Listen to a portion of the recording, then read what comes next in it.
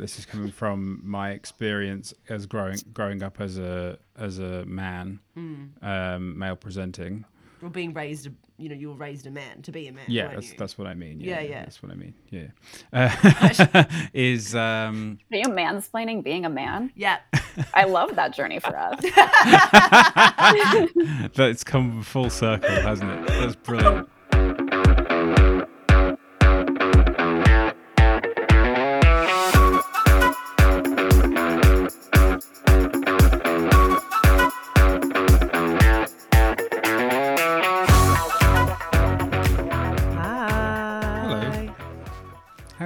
I'm good. How are you? I'm good.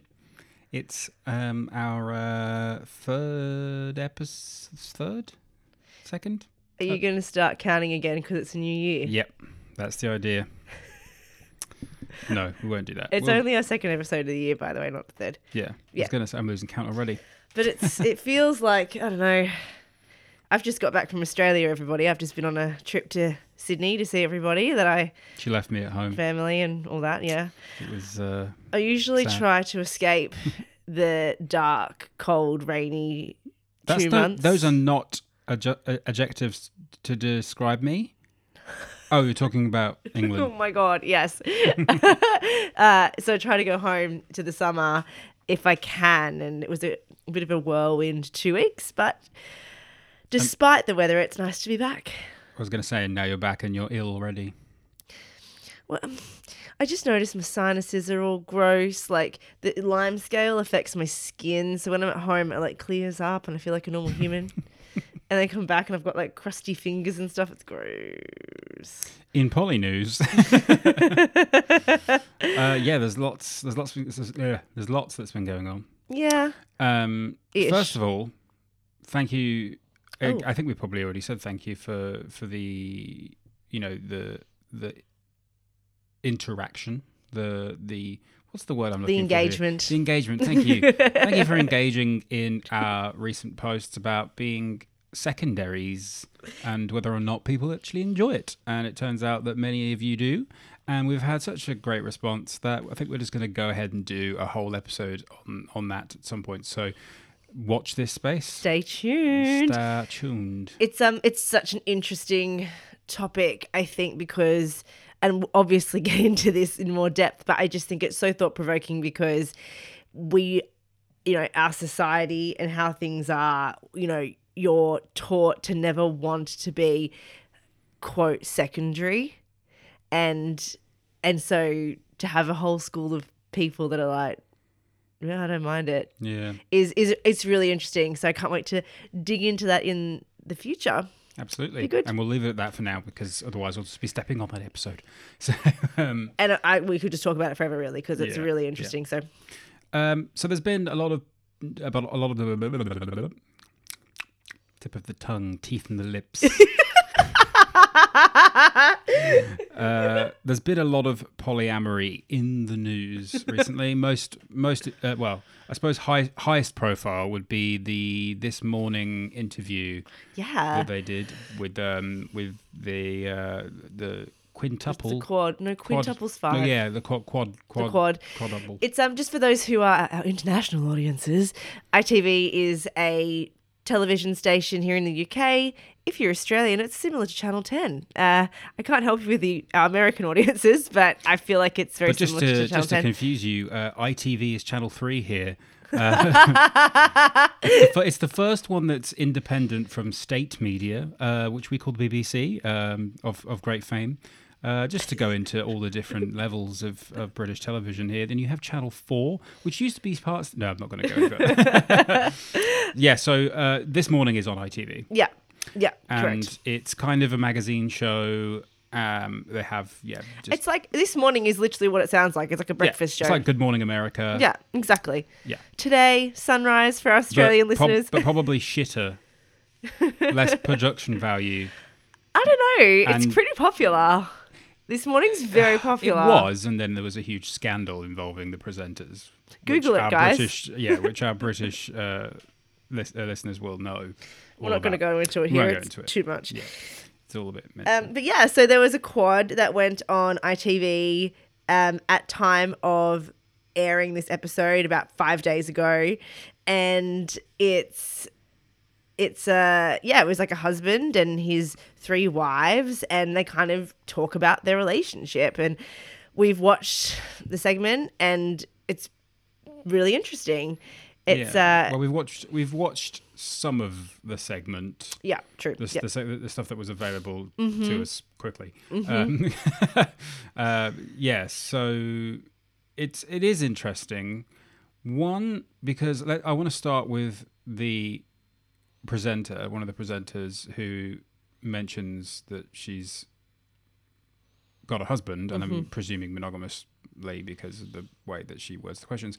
But the thing that I really liked about the way she worded the question was that she immediately acknowledged that her question was that she was about to ask would say a lot more about her and her insecurities and just the way that she lives her life than it does about them. Like, she acknowledged that immediately off the bat, which honestly is the first thing that everyone should do when questioning any aspect of anyone's identity that they don't share. So that was like textbook interview questioning, I think. Yeah, I think she did a really good job of just saying, I'm just trying to relate this to my life. Yeah. And so this probably does say more about me than someone else, than you guys. But then she kind of asked about jealousy and how she might feel jealous. And is that something that you also experience? And I actually thought it was a really like authentic way to approach a topic that you're not familiar with. And I also feel like most people are coming to the non-monogamy world with maybe not having experienced it before, or maybe you haven't, but like at some point it's going to be new to you because it's going to be new to everyone, because of the society that we live in. And I just thought she actually handled that really well. And Respectfully. yeah, and I just think that's such a good way, and I think that's something I will take forward when I'm asking questions about things that I might not understand or know about particularly well. But I thought the quad that was on explained things really well. And I think this interview has really been picked up a lot by other media. And the headline that, I'm looking at Google now, and just the headlines around this, and they always pick up, almost all the headlines are about this husband that has 3 wives who call him king. And Yeah. I mean, a little bit more sensationalist. Isn't yeah, it? and so I think like it's interesting because the coverage of this interview that I've noticed is like there's a lot of sensationalizing it, but there's also a lot of discussion about jealousy.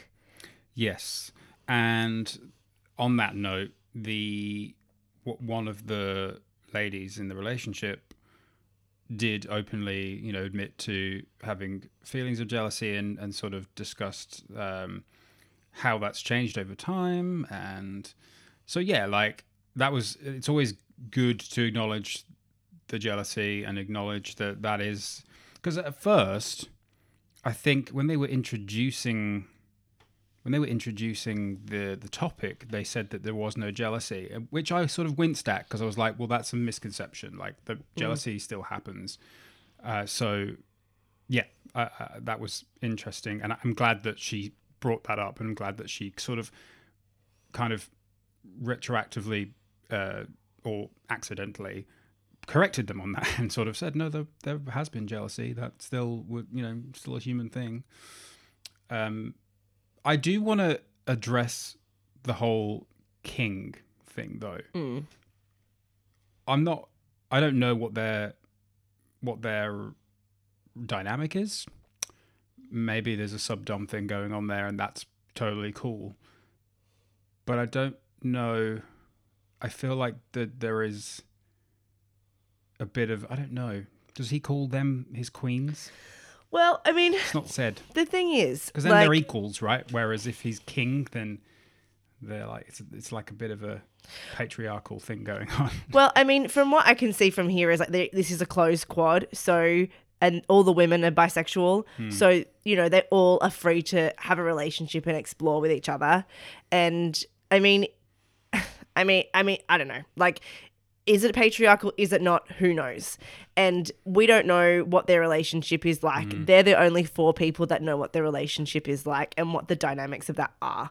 So if that's something they want to do, that's fine. Live your truth. Yeah. What I think is really interesting is that this king thing has been pulled out as a headline. Yeah, it's true. And what it says is like, I think for me, looking at this, it very much says, look at this dude who's got 3 wives. That's the dream. 3 women. Like, he's a king, you know, and I think it really feeds into, the coverage of this really feeds into this idea of like, you know, men are having their cake and eating it too and doing all these things, and women are such sluts and they don't care. And I think that really perpetuates these stereotypes that just are not true.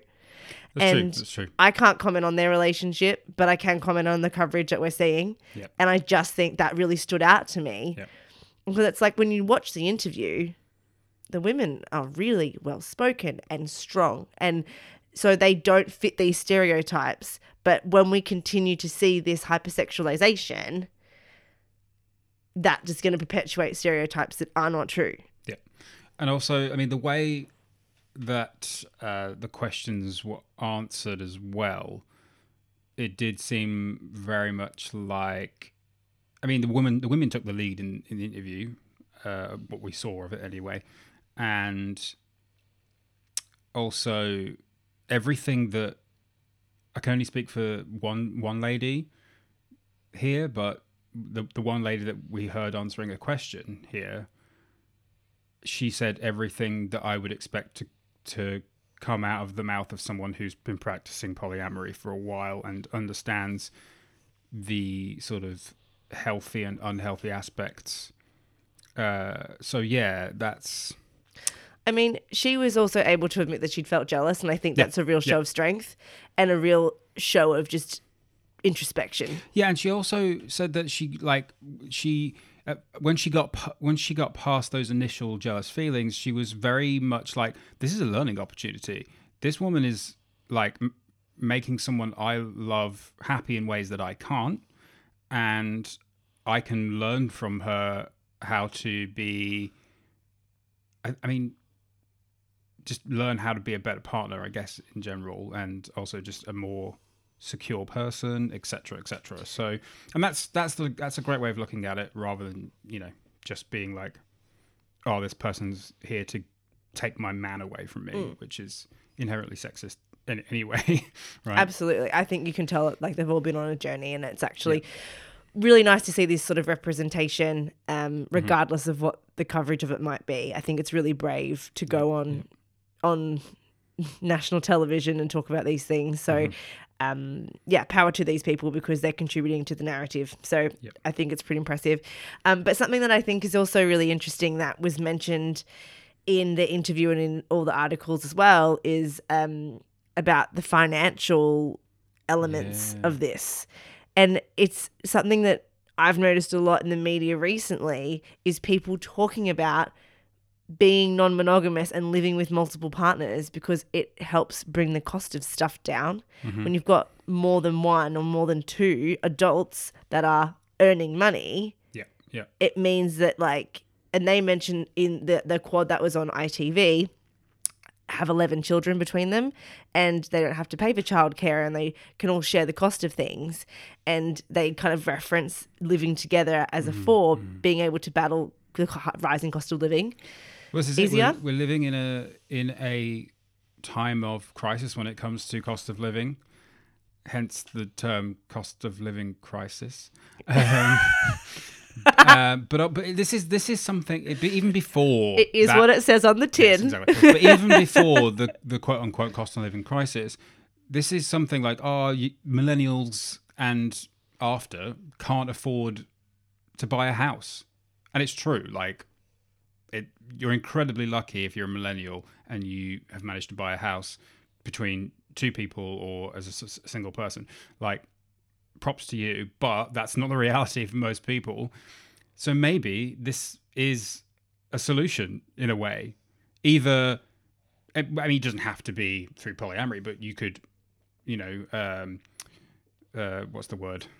Shack up with another couple. What is the technical term for that? Shack up. Shack up. Yes. You could shack up with another couple, for example. But also, yeah, like if people are, looking forward, thinking progressively about this and are open to the idea of polyamory, if it's not a choice for them, then there's another reason to give it a go. You might save yourself some cash. I assume that you can have more than two like buyers on it. Yeah, of course you can. Yeah, like a mortgage or whatever. Of course you can. Yeah. At the end of the day, more like it's with any property that you own. Like a business might be under Exactly. more than okay. Yeah. I just wasn't sure about that. But yeah, like there's another article that came out at time of this episode airing just a couple of days ago, about it's a New York Post article, and the headline is "I live with my husband and my boyfriend. Polyamory is the only way we can afford a home." And it basically says like they're struggling to pay rent, but then when they welcomed a new person into their home, they like were able to pay more bills and make ends meet, and like when they had this relationship. And I think like, many of the people that we've spoken to on this show talk about social shifts and how non-monogamy, there's a rise in non-monogamy for many reasons. Like it's not a new thing. It's just like it's coming back into sort of the popular culture. And a lot of that is like the social and economic pressures of the time. And we are absolutely seeing that with it, like housing is so unaffordable. People struggle to make ends meet. And yeah, if you can have another person or two that you're in a committed relationship with to like help, we can all pitch in together and pay the bills. I mean, makes sense.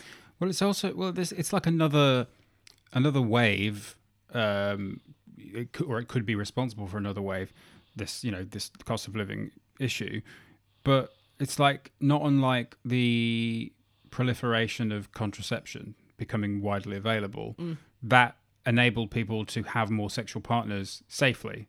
So it's almost like that kind of free love and that whole era. Although I don't think many people were using condoms widely anyway in the free love movement, but maybe they were. But safer sex, people, safer sex. Yes, but free safe love.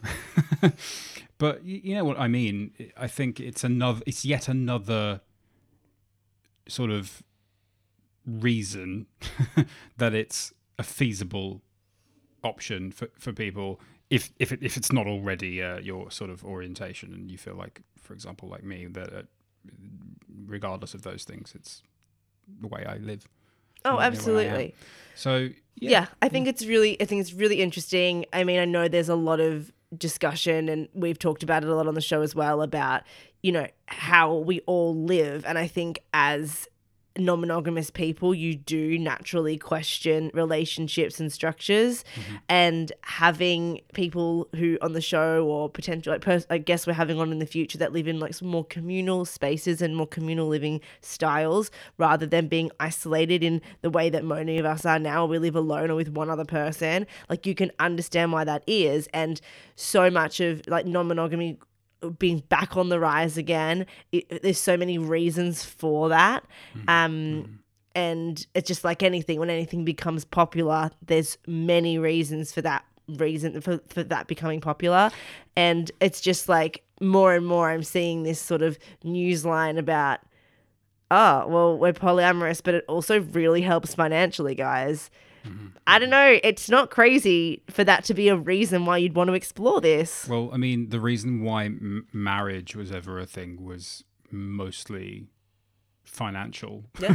So, and still is for a lot of people, But yeah, so. Yeah. But I think, just as a side note, I feel like the advent of social media and sort of the ever accelerating nature of society, like things are faster and faster. We live faster and faster because of things like social media and the internet and whatever, means that we have access to more information. We can sort of grow maybe faster than we used to because we can take in more information. That has allowed people at a younger age to, and just in general, to find out more things about themselves as well. this is just me. Maybe this is idealistic because let's face it, most people use the internet for things they probably shouldn't be, but or maybe shouldn't be as much as they do. But you get where I'm coming from. I think that people have the more information available to them to grow and explore things like polyamory and non-monogamy. I mean, this is what happened in the. I think we've already mentioned the pandemic and lockdowns. Yeah. Meant people had a lot of time with their own thoughts. So there's perhaps another reason. I mean, we are in a unique time in history because of, as you mentioned, the amount of information that we have access to. So, for the first time, you can have an idea pop into your head or learn a new term and go, I didn't know what that was. Google it and find like 12 Facebook groups, 5 subreddits and 15 million Discords where you can find like all of that community pretty quickly. And so we do have community at our fingertips in many respects. And so it means that you can connect and that you can be open to trying things that you may not have tried before. And I mean, I am a firm believer that life is one big experiment. So you're more likely to come into contact with different things and try different things and explore more. So yeah, I think it's a really interesting sort of area. And that's really exactly what our alien overlords think too. Okay, cool. Or what about the people that are like in charge of the simulation? Do they think that too? They're the same people, babe. Oh, okay. The alien overlords are in charge of the simulation. Yes. Okay, right. Exactly. Sorry, I didn't quite realize they were the same thing. My apologies. You can join me next week on Alex Jones's podcast. No, you will never see me on Alex Jones's podcast. Christ. Anyway, we've got. Speaking of going on other people's podcasts, we've had someone come on our podcast. Obviously, you know that from the title in this episode as well, as usual. So shall we go and speak to them? Yes, Gigi Engle. She's a absolutely brilliant educator and sex therapist, and we had such an amazing discussion with her. So really excited to share it with you. Yeah. And as you'll know from the intro, I do mansplain being a man to Richard in this episode. So please enjoy it. It's one of my finest moments. Mansplaining gets inverted. But it's okay because there's no systemic prejudices. No. It's just fun. And you are a man, but you're also not. You are and you aren't. Thanks for explaining that to me, non-binary splaining to me. Right, let's go talk to Gigi. Let's talk to Gigi. In a bit.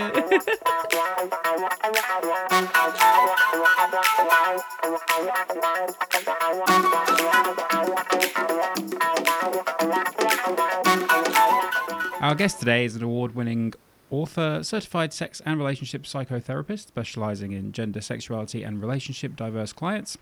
They're the writer of the book All the Fucking Mistakes, a guide to sex, love, and life, and most recently was nominated for an XBiz Award for Sexpert of the Year. Please welcome Gigi Engle to the Poly Podcast. Yay! Hello, thank you for joining us. Hi, thanks so much for having me. Excited to be here. We're very excited to have you here, and we'd love to hear, just to start with, if our listeners aren't familiar with your work or who you are, just a little bit about what you do, how you came to work in this area, and then just separately to that, if you could also explain what a sex therapist does, that'd be really interesting as well. Sure, totally. Okay, so I'm Gigi Engle. I am a sex and relationship psychotherapist, and I am a writer and journalist. So I cover a lot of sexual health stuff, specifically around kink and polyamory and open relationships. I started in this business about a decade ago. I was writing for a small millennial publication, and I just started writing about sex because I noticed there just wasn't a lot of really good sex feature journalism. It was kind of like a lot of like, this is how to make your man happy and try this position tonight and blow his mind. And I was like, okay, girl.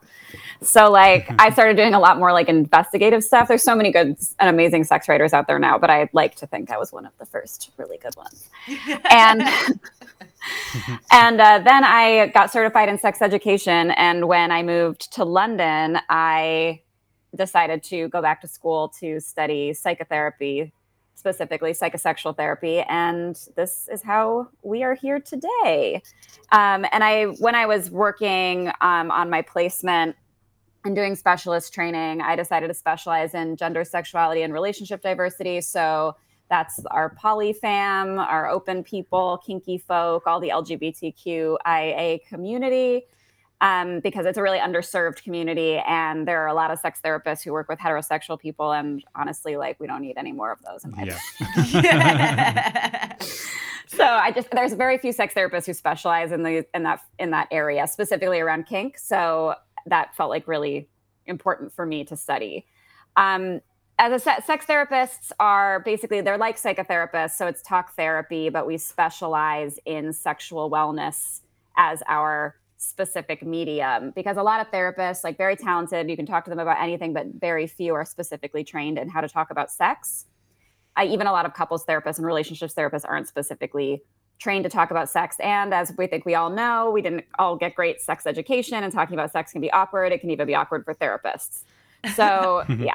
So like specifically around sexual dysfunctions, I don't like the word dysfunction, but like sexual wellness problems like erectile dysfunction or like vaginismus, vulvodynia, those are sorts of things that we'll deal with, as well as just working with clients who are looking to explore their sexuality in different ways, looking to open their relationships or work through different relational dynamics. And there is also a really big aspect of psychosexual education that comes with a sex therapist due to our poor sex education. So there's a much bigger emphasis on that when you're doing sex therapy. There's a lot of like educating around sexuality, but just because people aren't aware of what they don't know. Yeah. It's so true. There's so much. Well, first of all, like being a non-monogamous couple and also being queer people, like you do have to, when you go to see therapists, have to be really careful about the people that you choose. So it's like nice to just, be able to talk to more people who do specialize in this area. But it's what I just really resonate with what you said about things not like you don't know what you don't know. And sometimes navigating that is like really challenging. Yeah. You know what? Like I'm sure there are a few of our listeners that maybe have had an experience out there where they've been broaching a new topic with their therapist, and maybe it's more specific, and maybe it's sex related or more relationship focused, and they've kind of had a oh shit moment because they've realized their therapist maybe isn't the best person to speak to about something. And there's nothing more like just sort of confusing and maybe even upsetting about that experience, right? Someone that you think you hold, I guess maybe we put therapists on a pedestal a little bit too much sometimes, but I guess people do that. They have a lot of trust in this person, and then it's kind of, so that I guess where people specializing more specifically like you are, it can be really helpful to have more specialized therapy like that. Yeah, there are a lot of patients who I've like worked with where one of the first things I do is with gender diverse clients and with all GSRD clients is kind of ask them what their experience of therapy has been in the past. And it's a shocking amount of people who have had a therapist like shame them, pathologize them in some way, try to convince them that their sexual identity like isn't their actual sexual identity, or try to focus on like these other areas rather than just like listening to what the client actually needs and wants. And so that can be really traumatizing, and it can put people off of therapy. So I think it's really brave when I have like patients coming back into therapy because they're willing to trust that system again, because a lot of people have that experience, be really freaked out, and then not trust mental health professionals anymore and not seek out the help they need. And that to me is like a really unfortunate place of weakness in the field. Yeah, definitely. Yeah, 100%. So there can also be a perception, right, of when we're talking about non-monogamy and kink, that's kind of about, I guess there's a conflation with being promiscuous all of the time, which of course nothing wrong with that, but maybe the problem is in that perception that that's always the way non-monogamous people are or kinky people are. But I mean, often, I think I can speak for me and Siobhan here at least, it's as much about that as it is about personal exploration emotionally and as well as the physical. So where do you think that idea actually comes from, that non-monogamy equals sex, and how can that be damaging? Sure. I mean, the really short and sweet answer is heteropatriarchy. And Go off. Yes. Yeah, like that, like we live in a world that praises nuclear families, praises monogamy, and doesn't have a particular tolerance for anything that falls outside of that norm.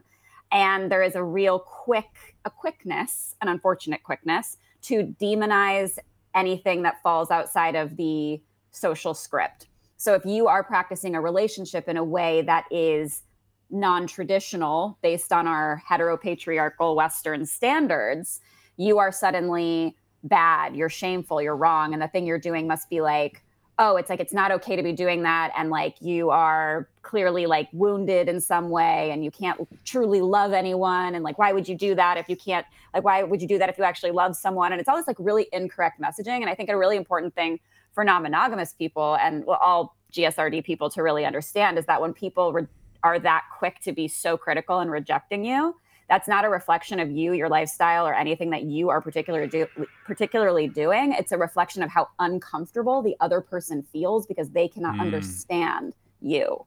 And their reaction to you is because what you have said makes them so uncomfortable and so insecure often about the way that they practice their lives. It makes you inherently question if you say you're a monogamous person and you're like being really critical of somebody who's not monogamous, that's because that's touched a nerve with you, because that is threatening to your way of life.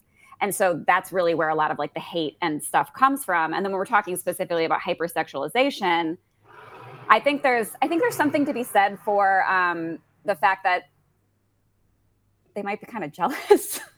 Yeah. I mean, it's obviously that's reductive. Before. Obviously, really like that's reductive and like doesn't really like paint the full picture. But I do think there can be an element of that where they're like, and because there might be an element like a bit of envy that is reflected in that can make somebody become very defensive, critical, and nasty. But really what it comes down to also is just like we don't have education around alternative relationship styles that are not simply monogamous. And so people don't really know how to deal with that. And it can cause a lot of shaming and pathology, and it can make people feel really shit about themselves. Yeah. Mm-hmm. I mean, and it's funny as well, like this idea of shaming. And I mean, I, as someone in a non-monogamous relationship, like partnered with someone who is polyamorous by orientation, I still, the power of that social conditioning is so strong. It surprises me time and time again when I feel shame for exploring my sexuality, for starting to date someone new, sleeping with a different person.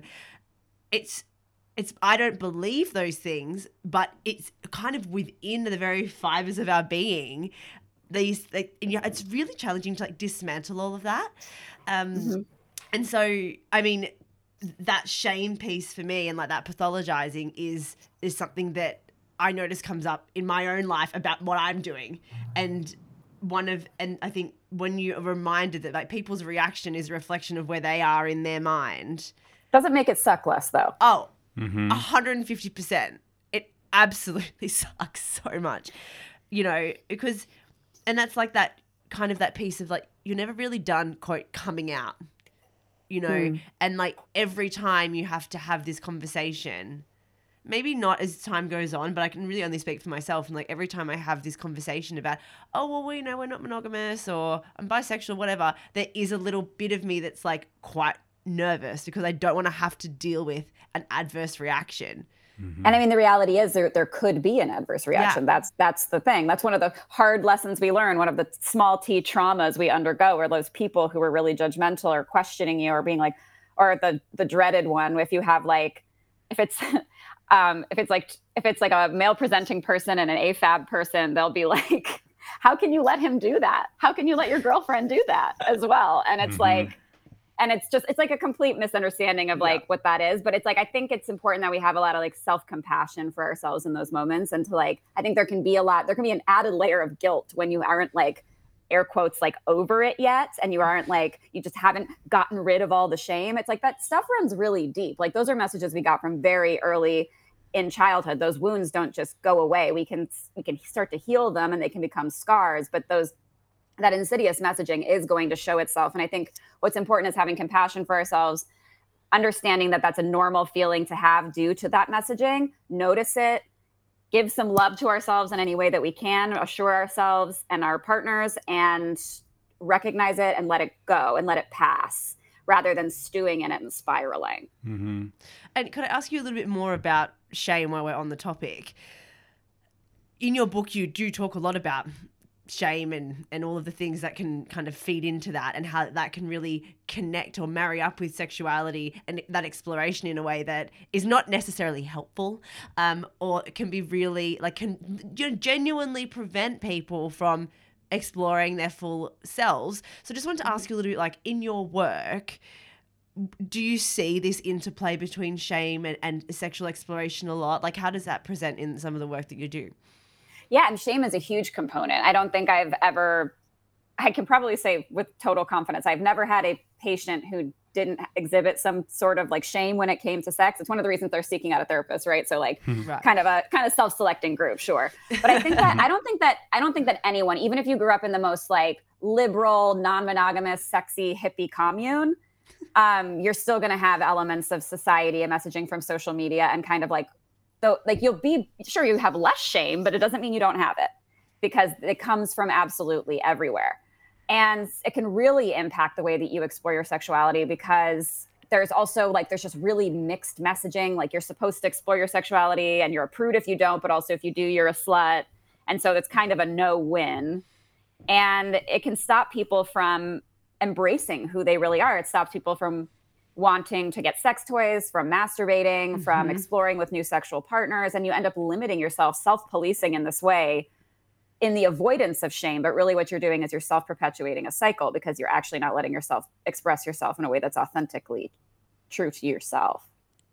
And I have literally done every single one of those. Masturbation, not buying sex toys. When I do sleep with someone for the first time, I feel all like, oh my God. Like, so every one of those things that you've listed, I like have experienced just myself, you know. I'm sure it resonates to a lot of other people. What about you? The way my shame manifests is randomly at really inconvenient points and for no apparent reason. Like obviously there is a reason, but there's no. I'll just randomly have this feeling of feeling like awkward in my own skin and kind of like shameful of my own self. Do you think? And it's really random. Like it can just crop up and then just fade away. And I guess it's like you said about stewing in it. Don't stew in it. You know. But it's one of the worst. It is really one of the worst feelings that you can have. It is. I always say that shame is the stickiest emotion. It really has a way of like, once it's kind of in you, it has a way of being kind of like tar, and it sort of sinks into all the cracks of your psyche, and it has a way of being very difficult to pull off. Yeah. Yeah. And I really feel like that actually, like if you were to ask a painter to illustrate illustrate shame rather, shame, pain, you know, then I feel like it would be like a gooey, sticky, tarry like substance. Yeah. Yeah. So like Rich, I mean, obviously Rich is a male presenting person. I'm female, cisgender. Do you think there's a difference? Because even just like in the anecdotes we've just shared now, you know, on women specifically, or female presenting people as opposed to male presenting people, like maybe about how society teaches us about sexuality, or are there differences between those two sort of like traditional looking sort of genders? Bearing in mind that we're both bisexual. Yeah. Yeah, I mean, I think that the thing about it is like patriarchal messaging around gender kind of screws everybody over. It's not just women who get the messaging. Like men get this messaging, and male presenting people, AMAT people get this messaging that they are supposed to always want sex. You're supposed to like want to fuck anything that moves. You should always be like ready to go at any time. You should never have emotions. If you cheat, like that's fine because you're a man. It's fine. Like go do that. Woo, love that for you. But you have no control, basically. There's no agency. And like that's a really unfair to men and AMAB people to have them have those kinds of standards. Like there's mass deviations among like how people sexually express themselves and how people sexually identify. And if you don't fit into that man box, then you're doing it wrong and you'll experience shame. It's just, it's I call it the man box. It's that very, very specific idea of what a man should be. Yes. Only use man wash, not your wife's body wash. That kind of thing. It just makes me think of a box full of men. It's like a man box. Of course it does. Of course it does. This group would think that. Yeah. Like a box full of men.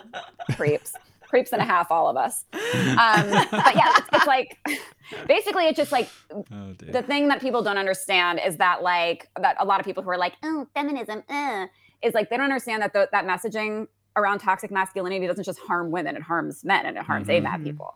Because it sets up unrealistic expectations of how people are supposed to behave, and it doesn't allow for a lot of variation outside of that norm. And so you can experience shame as an AMAB person. It might not be in the exact same way. There's a lot of overlap, obviously, because like we're all told no sex before marriage and PIV is the only kind of sex and all this kind of stuff that kind of screws all of us over. But I think the messaging for the shame men experience and the shame and AMAB people and AFAB people experience is similar, but it also is very different based entirely on the way that society genders people. Yeah. Yep. I mean, obviously, there's plenty to be said about the way we are perceived by others, but what about self-perception? How does self-perception play into our sex lives?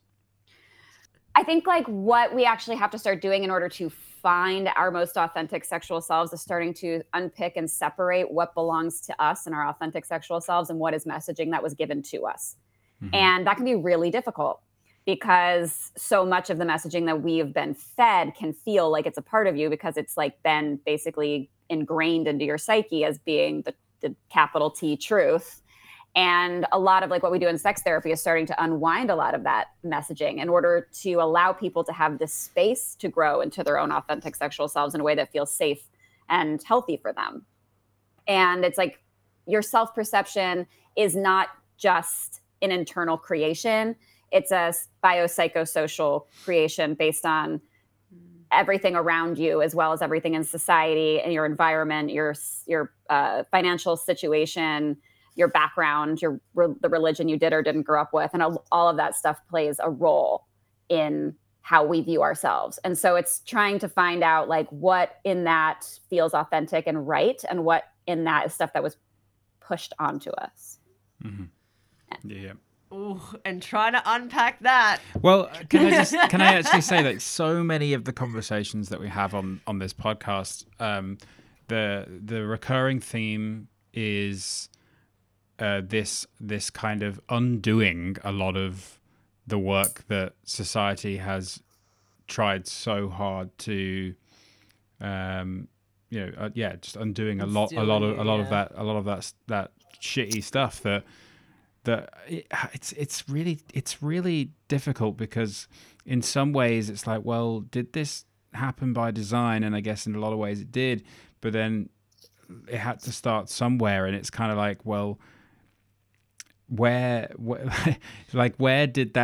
that intersecting point between it being like, oh, well, this gives us more power, so we'll just play into this more. I'm talking about the dudes here, because it was the dudes. Can I stop you for 1 second? Because I want to just say, like, in what you're saying there is like, I think an important distinction to make is that we don't necessarily need to find out exactly the day I was told I should only have sex, or where exactly that memory comes from. It's not so much like, where did it come from? It's like, does that actually belong to me, or is that something that was handed to me? I think when you can broaden it a little bit more, and you can kind of step away from it more on like a macro level, it becomes easier to distinguish. And I think that can help with letting it go, because like you can feel in your body, if you've done the tools and self-soothing that you do in therapy, you can feel in your body like what feels right for you and what feels like something that makes you feel shitty. Yeah, totally. And what are some of those tools like that when if someone's going on this journey trying to shed themselves of like the hypersexualization and the slut shaming and the assumption of that all queer people are gross and non-monogamous people just want to sleep with everything that moves. What are some of those tools that... Sure. Yeah. So I'm a big proponent of community healing. So I think that one of the first things that like you can do as like a person who is queer is seeking your community and finding people who share the same values as you, because a lot of queer people, not all of them, but a lot of queer people come from backgrounds where they're not surrounded by people who would think like they do. And that's incredibly isolating. And that can lead to a lot of shame, a lot of self stunting when it comes to sexual exploration. So I would definitely start with like that kind of community. And then I think there's a lot to be said about understanding emotional flooding and starting to be able to do self-soothing, which can really be as simple as just focusing on your breath. And I'd like to use the box breathing technique where you breathe in for 4 and then hold for 4, out for 4. And that just helps. It's about nervous system regulation and being able to sit with uncomfortable emotions. And like, as you start to practice those tools, you can feel more at home and safer in your body, which is really, really key when you're starting to explore sexually, because for a lot of people, their body is not a safe place for them. And that can be very, very especially true for queer people, because they've always been told that the body they're in is wrong. And the way that they love and want to have sex and want to explore is wrong inherently, like you're bad. And so that sometimes your body and yourself, your identity doesn't feel like a safe place to inhabit. And that can lead to a lot of huge amounts of disconnection from yourself and your sexuality. So being able to soothe and be safe in your body, that's step one. There's lots of self-soothing techniques, which would take hours to go through, but there's plenty. And once you're able to be safe in your body, that's when you can start to make the like brain and body connection to pleasure and start to build those pathways more. And I recommend masturbation for everybody. I think that self-exploration is so key. Because it actually allows you to understand that not only can your body experience pleasure, but that you can give pleasure to yourself and that it's safe. And that's kind of where I would start with it. Yeah. Yeah. It's a good place to start. It is a good place to start. Yeah. Someone on this show once said to us that group sex is anything other than sex with yourself. Yeah. And I just think like, when it's like when you think, okay, I don't actually need a partner like I'm told to be able to do that exploration. Mm-hmm. Like it's solo sex. You're on your own. Exactly. Yeah. And like that is just not something that I was taught or learned about as a kid, to be honest. So it was just like, you know, oh, look out. Look at all the bits. So. Yeah. I mean, sort of on this track of feeling like, well, I mean, I'll just ask the question, and then you'll see how this sort of segues in quite nicely, because the segues don't always come naturally. We are doing an interview, so that's what we're just going to ask the questions. Yeah. But generally, how interviews go. It's been a long day, people. So when I came out as polyamorous by orientation, there was. I felt compelled to apologize for who I was, and I think this is something that queer people will instantly relate to. There was a guilt there that I was like imposing things on Siobhan, or just basically just bringing this new thing to the table that was inconvenient, I guess. I'd like to get your thoughts on why there is this guilt around sort of sexual identity, and more importantly, I think what would be more crucial to our listeners would be, are there any cool tips that you have for dealing with that guilt? Yeah. I mean, I think specifically what you were saying about feeling like you needed to apologize for your identity is actually, that's a self-protection mechanism, because when you preemptively apologize, you're preemptively protecting yourself from an attack from another person. So it actually makes a lot of sense that that's actually like there's nothing wrong with that. I mean, it would be better if you didn't feel the need to do that in the first place. But the reason I believe people do that is to preempt any kind of backlash that they may receive from somebody else. Yeah. So that's kind of one layer of it. And then when it comes to sort of the guilt, I think we circle back to that good old heteropatriarchy. I think it's interesting within your dynamic because you are a male presenting person. There is very much this idea that like, oh, look, I'm polyamorous now, but that's just my excuse for going to go and have sex with lots of people. And like, I'm a man and I should be allowed to do that kind of thing. And it's like, that's the messaging that like, oh, my poor female partner that I've done this to. Yeah. But like, that's because that's literally the social script you were fed. So I think that it makes sense that would be emotions that would come up in that instance. I think when it comes to like tips on how to deal with the guilt is to have these sort of self-reflective conversations and self-reflection with your partners and with yourself about like, where is this guilt coming from? Is that something that is justified, or is this something that I'm feeling as a result of monogamy culture making me feel like I have to fit into this box? And like kind of being able to recognize where the actual truth is and getting reassurance from our partners can be like a really important part of that, especially sort of in your dynamic. You know, you can reassure each other that it's something you both want to be exploring. And I think that can be really deeply healing because then you're kind of in it together. Again, that's that community healing aspect. And also I think understanding that the guilt and the shame feelings are not necessarily going to go away. I think we can have a lot more self-compassion for ourselves and recognize those sort of not so good feelings and be like, I recognize that that's something I'm feeling. I'm being triggered by something. I'm going to notice it. I'm going to sit with it, not push it away, because we often tend to self-soothe with like food or exercise or something, sort of try to make the feelings go away. But I think what can be so much more beneficial is learning how to sit with those uncomfortable emotions and learning how to like breathe and let them go kind of without judging ourselves for having them. And I think that's sort of the biggest thing that we can do. Totally. Yeah. Yeah. Not judging ourselves for having them. That's just so... It's just like so multi-layered, isn't it? It's just like, I'm feeling this thing and then I've got feelings about the feelings and I feel like I shouldn't be feeling this thing about the feelings, and it's just trying to unpack all of that can be, you know, hard. But and maybe this is an assumption. I mean, this is coming from my experience as growing up as a man, male presenting. Or being raised, you know, you were raised a man to be a man. Yeah, that's what I mean. Yeah, that's what I mean. Yeah, is Are you mansplaining being a man? Yeah. I love that journey for us. That's come full circle, hasn't it? That's brilliant. The feminists really had it this time. Yeah. They've gone too far. Yeah, so how am I going to move on from that? Sorry, what were you going to ask? I don't even know anymore. No. I think that this kind of introspective kind of journey is one that men struggle with particularly. I think that they're told, because they're not, you know, like you mentioned earlier, they're told no emotions allowed. And if you feel them, then push them down and ignore them or whatever. Yeah, like, I mean, there are so many men in my life that I find them frustrating, and I shouldn't, but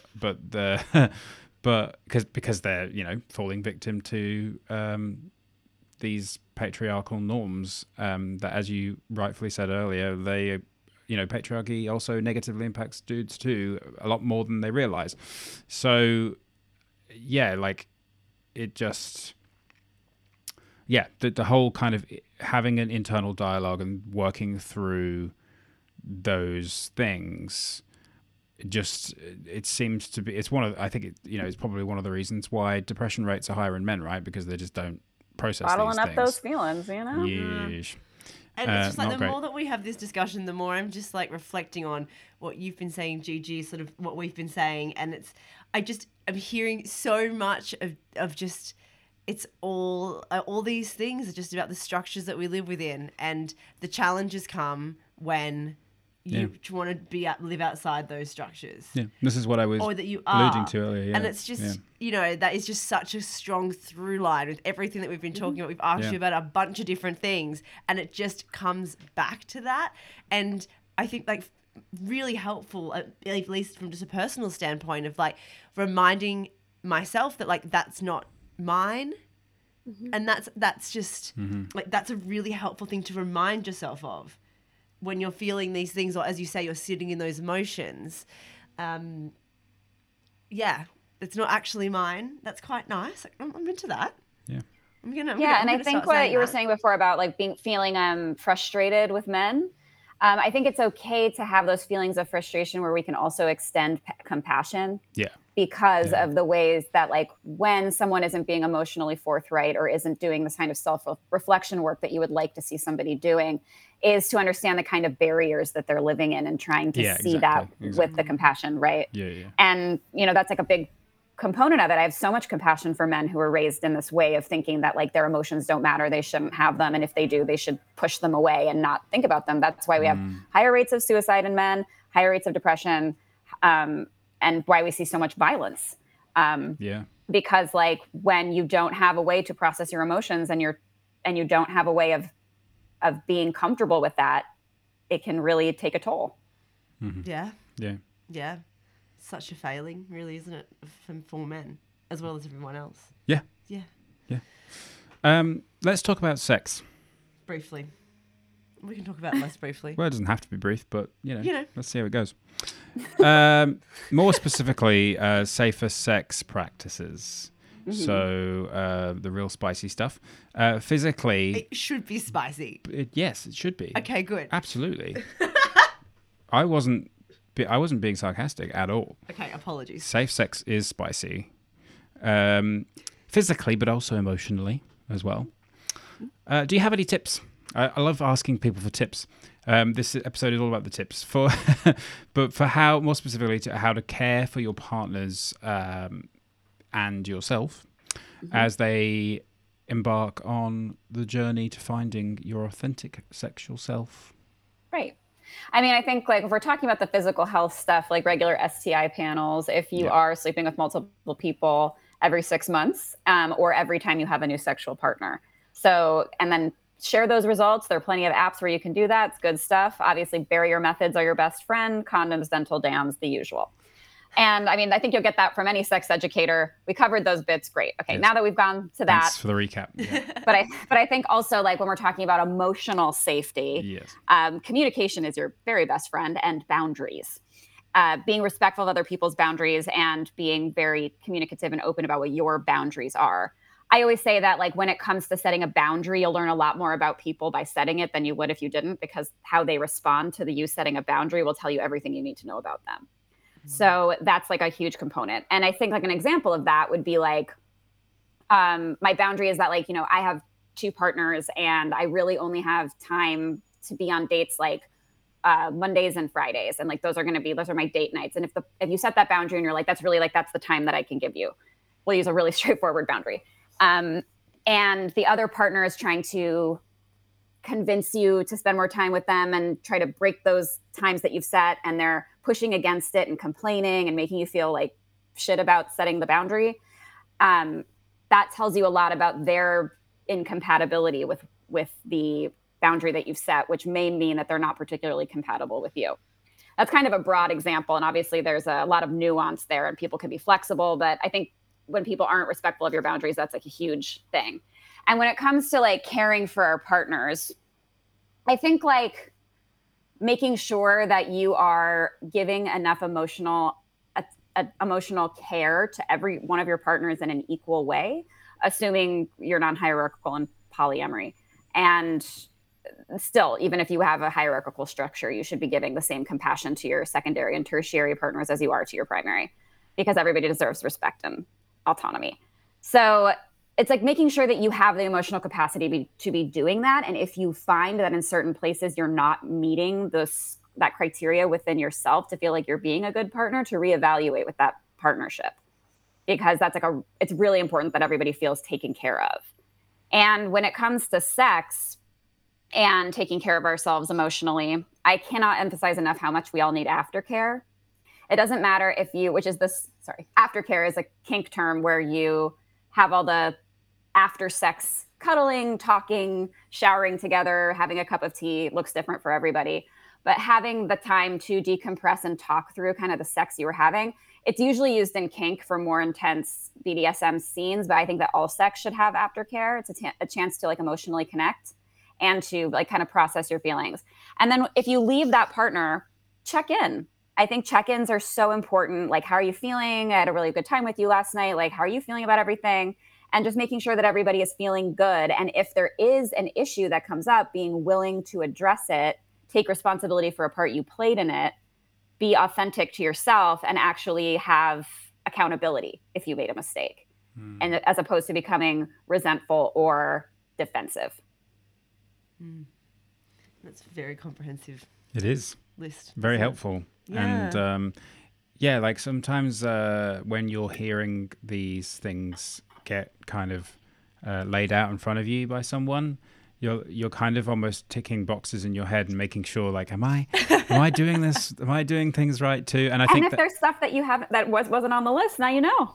Yeah, exactly. And it's also just, it's like, I say this all the time, for us, we sort of say this all the time, having this show and connecting with people who are in the kink spaces or the non-monogamy space or the queer spaces, whatever they are, is like sort of that community building element that you spoke about a little bit earlier. And it's just really nice to be able to have like conversations and bring conversations to our listeners where it is a safe space for you to be like, oh God, I haven't been doing that. I might need to Google aftercare, or you know, oh, I didn't realize that it could look how you wanted. I thought aftercare had to be this exact thing, and just sort of helping you interrogate that. And that is one of my most favorite things about being queer and non-monogamous is that the commitment to evolution within yourself and being able to revisit these things, check in with yourself, with your partners, and continue to evolve and grow. That's something that I think is particularly encouraged in sort of the more queer spaces, and not necessarily something I experienced when I was in monogamous relationships in the past. So yeah, it's just really nice to be able to do that, you know? Yeah, we're a self-reflective bunch. We are. Yeah. And it's quite nice. Yeah, really. we're so cute. Isn't it? It is cute. It can be challenging, but like, I mean, there was I think back times when I wasn't as self-reflective, and I wouldn't trade the sort of easiness, if you will, of not having to think about these things with the feeling of feeling repressed that I had. You know? There's nothing like the sort of fullness, richness, and sense of calm you get when you're surrounded by other queer people and you've taken the time to like self-reflect and have those deeper conversations. And sharing your struggles and your wins and your struggles, and being able to like think things through with people who aren't going to be judgmental. Yeah. Community healing. Indeed. We would love for you to please share where people can find you on the internet. And your book and your other offerings and all the things. Not geographically. Yeah, like, no, we don't need you how to just house address. Yeah, no, that's no, fine. not my social security number. No, you can leave that out. That's fine. Okay, yeah. amazing, perfect. Okay, you can give us that afterwards. Amazing. Yeah, I'll also I'll send you that. Okay, the serious stuff. Okay, you can find me on my website at missgigiengle.com. I work at the Therapy Yard. You can find all the booking information on my website if you want to come have a session with me. Come and play. It's super fun. You can find me on Instagram, Twitter, and TikTok at Gigi Engle. And my book, All the Fucking Mistakes, is available wherever books are sold. Amazing. Check it out, guys. Sweet. That's like the book equivalent of get our podcast wherever you get your podcasts. Yeah. They say that. They're like, all good bookstores. Yeah. Write a book and then you can say both things. Oh my God, the dream. I'm working on it, Gigi. Don't worry. I'm just slow. Well, cheers. Because books are hard to write. Yeah, that's not a lie. It's very much like it's like having a baby. It's a lot. That takes like years to come out. Yeah. Oh dear. Thank you so much, Gigi, for coming on the show. It is, I just loved our discussion. I can't wait to go back and listen to it and share it with the world. So thank you just for coming on and sharing your time with us. Yeah, of course. Really thank you guys so much. This was really, really fun. All right, and guys. Enlightening. And all right, guys. Thanks very much. See you next time. Bye. Bye.